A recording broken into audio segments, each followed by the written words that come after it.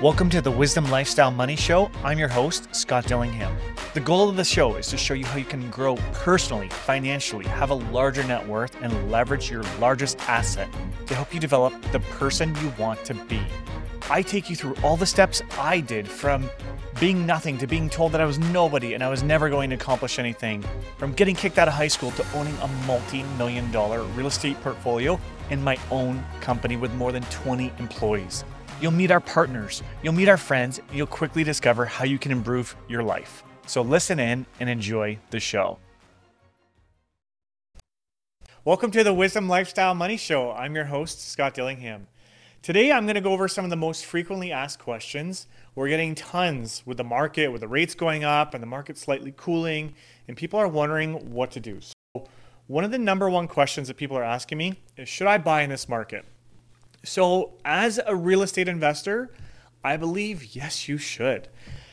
The past couple of years, when I look at my personal investing, I've been a little reluctant to get out there and invest because the market was crazy. There was bidding wars and things were going nuts. And I just felt like I was overpaying for a property. But what's happened is the values have cooled a bit and you don't get those bidding wars that you did before. Some properties still do. But you can now buy properties where you're the only offer. And in some cases, you can buy them at a discount below the asking price, which is great. That didn't happen 6 months, a year ago. So yes, the rates are higher, but your purchase prices that you can get these properties for are much lower. The rents, they haven't changed, at least in the markets that I invest in and I'm familiar with. They haven't changed. They've maintained. In some markets, they've even went up. So in those cases, right, the housing is coming down, the rents are the same or going up, and of course the rates are a little higher, which impedes the cash flow a little bit. But there's some changes to that happening too behind the scenes. Some of the lenders are discussing going with longer amortizations. So right now it's around 30 years, and they're talking about going to 35, and some have even stated 40. So that, the longer amortization will offset the rate increase from a cash flow perspective, while the rents are going up and the properties are going down. So I think that it is a great time to buy. Now, the properties going down, I don't think that's something that's going to go on and on. I think it's just there's been a bit of a cooling in because there's not so much attention or aggressive behavior in the market that it is cooling. So the other thing to consider too is we have a housing supply issue in Canada. There's not enough housing for everybody that lives in Canada. So because the demand for housing is greater than the supply, the cooling of the pricing, I believe, is temporary and will recover quickly once the rates settle down. Now, where do I see rates going? If you consider COVID, right? COVID was a catalyst to get us lower rates. Pre-COVID, the rates were around 4% for a fixed, and then they lowered the rates for COVID to keep the economy going. And then once they got rid of those discounts, the rates were also back up to around 4%. So during that time period, we had rates that were normal, then they lowered artificially for COVID, and then they came back up to normal. Now, right now it's the middle of July, and last week the government raised the rates 1%. So now the rates have went up. So historically, everything goes up over time. So it's normal for interest rates to increase. But it's usually gradual, but because of COVID and the shortages of things and inflation's being higher, they jumped it up. Do I think it'll stay this high? Who knows? It's really something that's hard to predict. But I can't see it going up and up and up forever. I feel like it'll match inflation once we return to a more normal economy and the damages of COVID are gone. I really believe that the rates will simmer back down. And even pre-COVID, if you look at history, if you look up interest rates for the past 25 years, you'll see that they went up and down. So that's what they do in a normal market. But right now, because of inflation and everything, they're going up. So I believe in the short term, you can expect them to go up a little bit more because inflation has been increasing, right? But once we catch on and things return back to normal, I believe the rates will come back down a little bit. Now, investors are asking me, should they go with the fixed or the variable? So I really think that's your preference. The variable, though, will get you a higher purchase amount. So I'll cover that in the next question because that's part of the next question. Personally, I'm staying with variable. So yes, the variable is going up, but right now, so is the fixed. So if you're locked into a fixed, I would renew your term. I do like the variable for a couple of reasons. So yes, it can go up and down, which is the negative. Not if it goes down, of course, that's a positive. But if it goes up, that's a negative.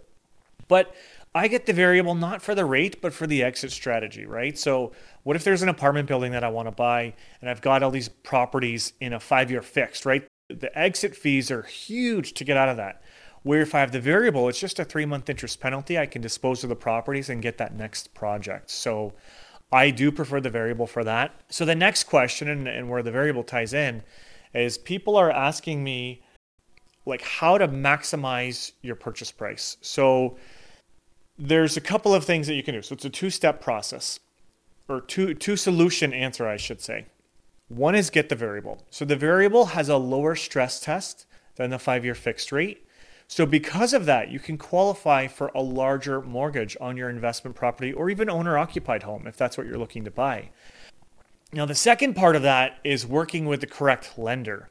So what I mean is, let's say you go to a bank, and I'm not going to name one, but let's just say a major bank, mostly they're going to use only 50% of the rent.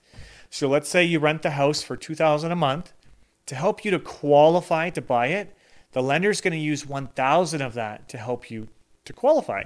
And that's great, right? But what ends up happening is you end up hitting that brick wall where they say, oh, you don't have enough income to qualify, or your debt to income ratios are maxed out, which happens.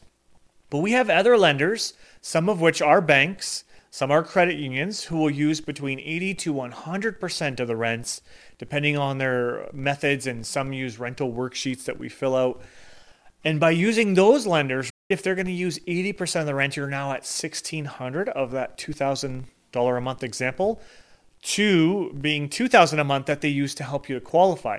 So just by changing lenders, you can potentially maximize your purchase price. Now, these are primary lenders I'm referring to, A lenders with no fees to use them. Obviously, if you go with an alternative lender like a B lender, there's fees and things like that, but they will use more of the rental income. But ultimately, it's by working with a broker that understands investment properties, I think is the most important thing, because they'll look at your portfolio, they'll do your pre-approval and say, here's where you are. You've told me you want to go over here. And if we go with this lender, we can accomplish that for you.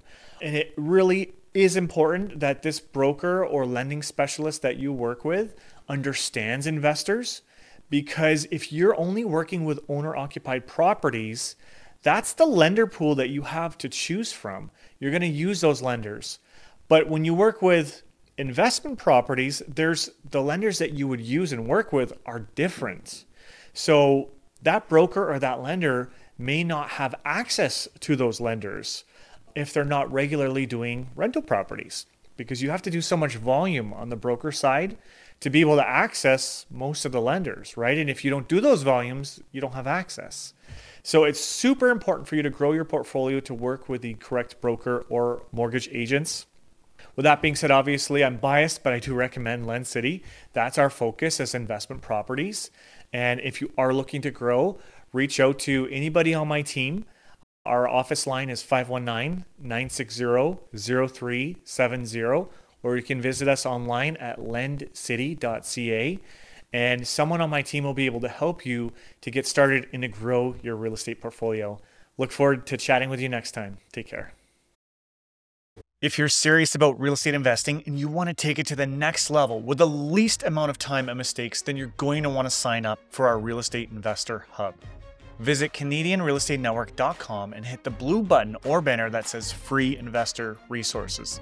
Inside, you'll have access to real estate investing courses, networking opportunities, webinars featuring industry professionals, as well as dedicated chat channels to share and get access to unique properties.